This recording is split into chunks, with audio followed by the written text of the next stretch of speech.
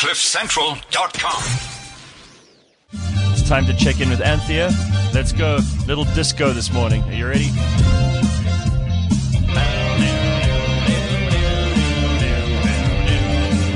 She's here in all her glory. Oh, I think I killed that too early, but there it is. Anthea Gardner's here, everybody, with a look at the money shot this morning. Morning, Anthea. Good morning, Gareth. How are you? Rather abrupt end. Yeah, how was your weekend? Very busy, very busy. Good busy? Yeah. Or work both. busy? No, both. So, lots of social events, lots of work. All right. Too much work. So that means you're in demand? That means I'm exhausted already. And it's Monday morning. And it's only Monday. Those people who get into the lift on a Monday morning at these big corporations and they say, oh, I'm so tired. And you're like, but it's Monday morning. Yeah, okay. Been working all weekend. All right. How were the markets on Friday? Because I sent you a screenshot on Thursday, I think it was. I said to you, what is happening here? It's the most depressing day. Everything was just red. It was horrible. But Friday wasn't too bad. It wasn't great either. No. We ended flat on Friday, maybe about 4 to 8 basis points higher. It started okay, but then just kind of drifted lower because if you remember on Thursday evening, Fitch left our credit rating unchanged. And the rand seemed to like this, so it strengthened to 12.80 to the dollar, which was almost inconceivable in my mind, because it's as if everyone has forgotten that Moody's is still out there, and they still haven't given us an update on whether or not they're going to downgrade us. Mm-hmm. And the question, of course, is 1 or 2 notches. I think it's 1. But yeah, we'll see what happens. But S&P did give us an upgrade on Friday after the market closed. Again, the same story. You know, they're worried about contingent liabilities. They're worried about our state-owned enterprises. Mm-hmm. They're worried about political risk, weak economic growth trajectory. Oh, dear. I always mess words up. It's okay. I was just thinking how I'm so glad I don't do the sport because I could never do all those names. Imagine. Batista Regat. And just on that, by the way, I see Eskom are looking to increase tariffs by 20% next year. Now, these guys are out of their minds because they have been pissing away our money, basically giving it to the Guptas. So every time you turn on your power at home, you're paying the Guptas and buying them coal mines and God knows what other stuff. Promising to pay ex-CEOs 30 million rand. So when in Mabale's news the ANC says, oh, they're going to look into the veracity of these emails, I'm like, I'm sorry, my bottom line is being hit by Eskom every month. And my rates are not getting cheaper and cheaper. And the only people I could see benefiting from this are the Guptas and the likes of Brian Molefe and this idiot Koko at the top there. This place has got to be run by people who don't have their heads up their backsides. And now they're asking to increase by 20%, your tariffs by 20%. Well, outrageous, right? Just incredible. I think the ratings agencies will just look at this and go, like, is that a joke? They'll have exactly the same opinion that you do. Anyway, what to do? So last week overall was a pretty bad week on the JSE, even though Friday we closed flat. For the week we closed 2.2% lower. Resources were down, industrials were down. Financials had a bit of a bounce. So Barclays on Friday was up another 4% after Thursday's 4%. And this was after the PLC sell-off of their Barclays Africa stake. And really all it's saying is pretty much what I've been saying for a while now, is that this is a very cheap bank. It looks very cheap on a 7% dividend yield, 8 times price earnings ratio.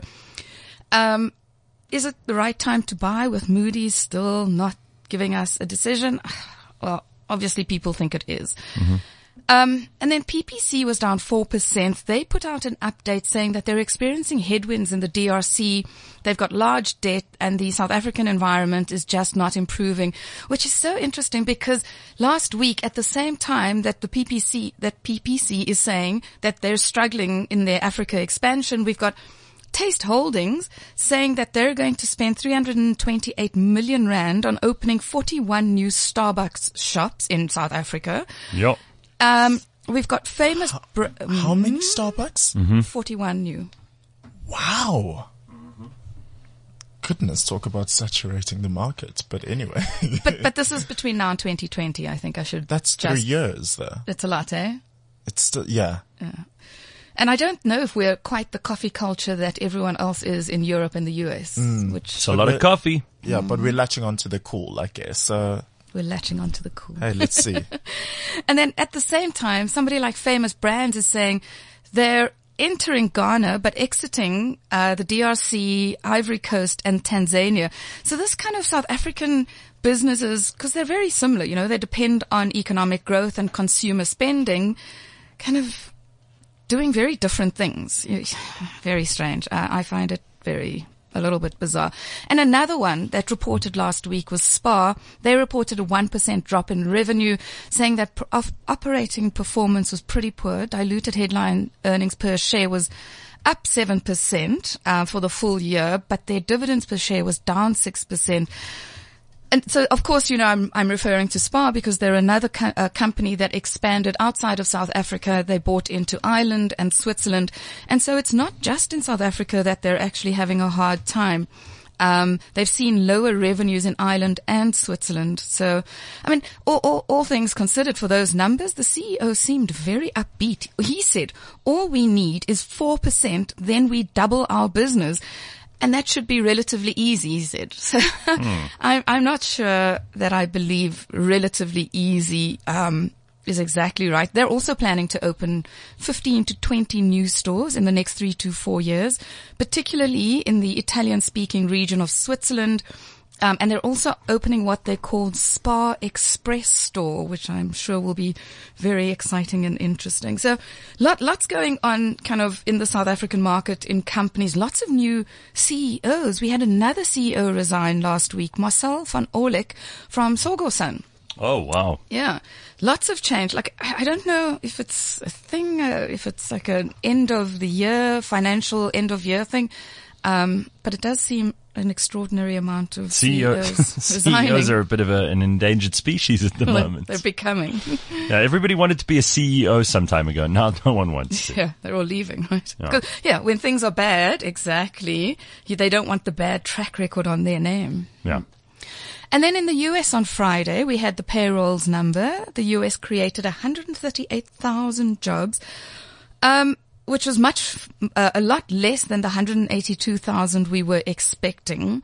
But there is some good news though. Their unemployment rate is now 4.3%, down from 4.4%. And their average hourly earnings rose 0.2%. So there's a lot of talk about whether or not the Fed will raise interest rates next week. And, you know, they haven't seen the economic growth that they wanted, but the labor market really is progressing quite quickly. So I think it looks like next week the Fed will raise interest rates. I mean, we've been waiting for this for what? A year and a half now, almost? I mean, that's how long it's been since the last interest rate hike in the US.